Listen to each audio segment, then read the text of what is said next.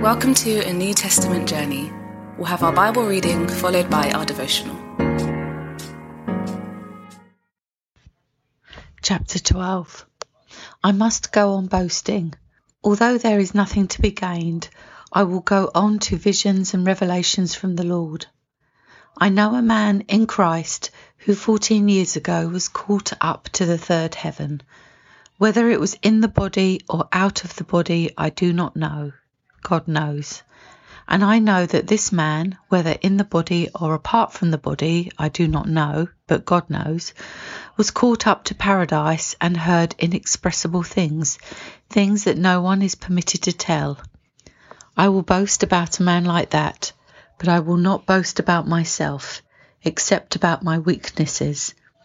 Even if I should choose to boast, I will not be a fool, because I would be speaking the truth.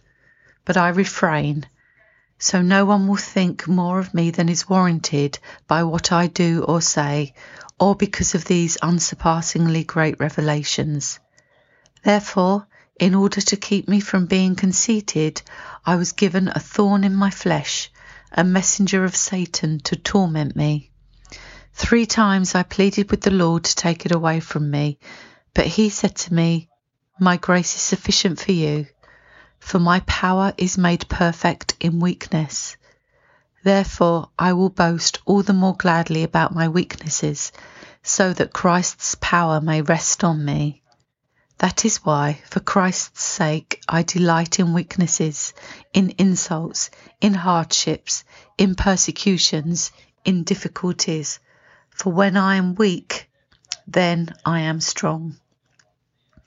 I have made a fool of myself, but you drove me to it.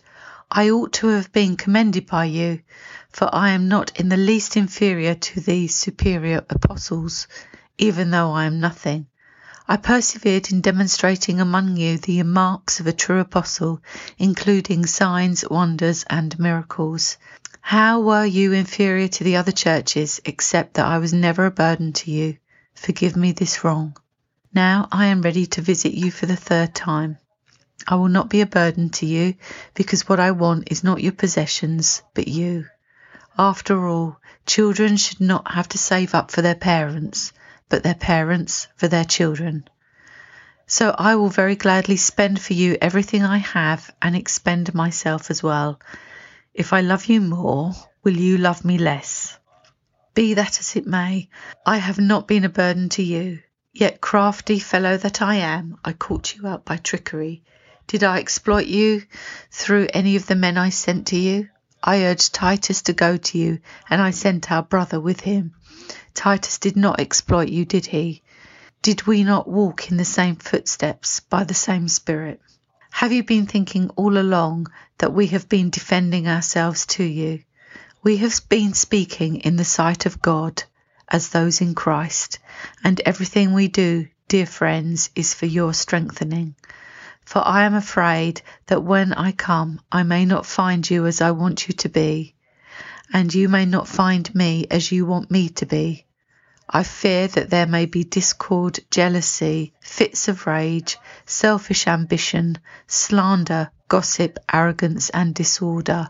I am afraid that when I come again, my God will humble me before you, and I will be grieved over many who have sinned earlier and have not repented of the impurity, sexual sin, and debauchery in which they have indulged.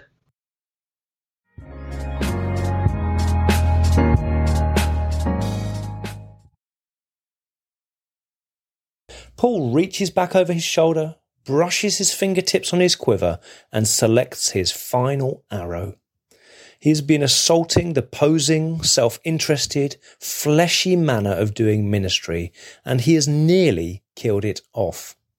As he pulls back the bowstring, he has whittled everything down to the simplest of choices: service or employment. Employment is fine in many contexts, but not as a mindset about relationships. Employment is based on an exchange of services for goods. I do this and that for you, and you give me something or other in return. That is how the super apostles did their relationships. They visited and vanquished and vied for affection so they could extract value from their friends. They built relationships so they could use them for their own ends. But that is not the way of Jesus. Jesus approached the little boy not because he wanted his bread and fish, but to show the boy how he could be used by God to feed 5,000. Jesus didn't want money from the rich young ruler. He wanted him to be freed from his superficial obsession with wealth. Jesus invested in the disciples for the sake of us all. And so the mark and mindset of Christ-like relationships is service. It is finding people and really committing to their good. It is saying that I'll very gladly spend for you everything I have and expend myself as well. It's a dangerous, wide open-hearted way to live. People let you down. People you have wedded yourself to can hurt you and embarrass you and humble you. To continue in this kind of life, you end up prizing things like thorns in the flesh. You begin to treasure things that humble you because you see that God uses humility to keep you in service. It's a weird thing, isn't it? Weakness feels so awkward and discouraging. Popularity and strength feel so wonderful. And yet, Paul lets his arrow fly to kill off the super apostle's obsession with strength. Because when I feel strong, I think I deserve stuff. Jesus sent the thorn in the flesh to puncture Paul's pride in his power. Paul let his arrow fly to collapse the Corinthians' capacity for conceit. God wants you humble in your relationships, to serve without demanding stuff back. Where are you at with that? What are you treasuring today? Let's pray for Paul's arrow to pierce our hearts as well. Here is a question for reflection. If you're really honest, do you build relationships with people because of what you can get from them, or because of what Jesus wants you to give to them?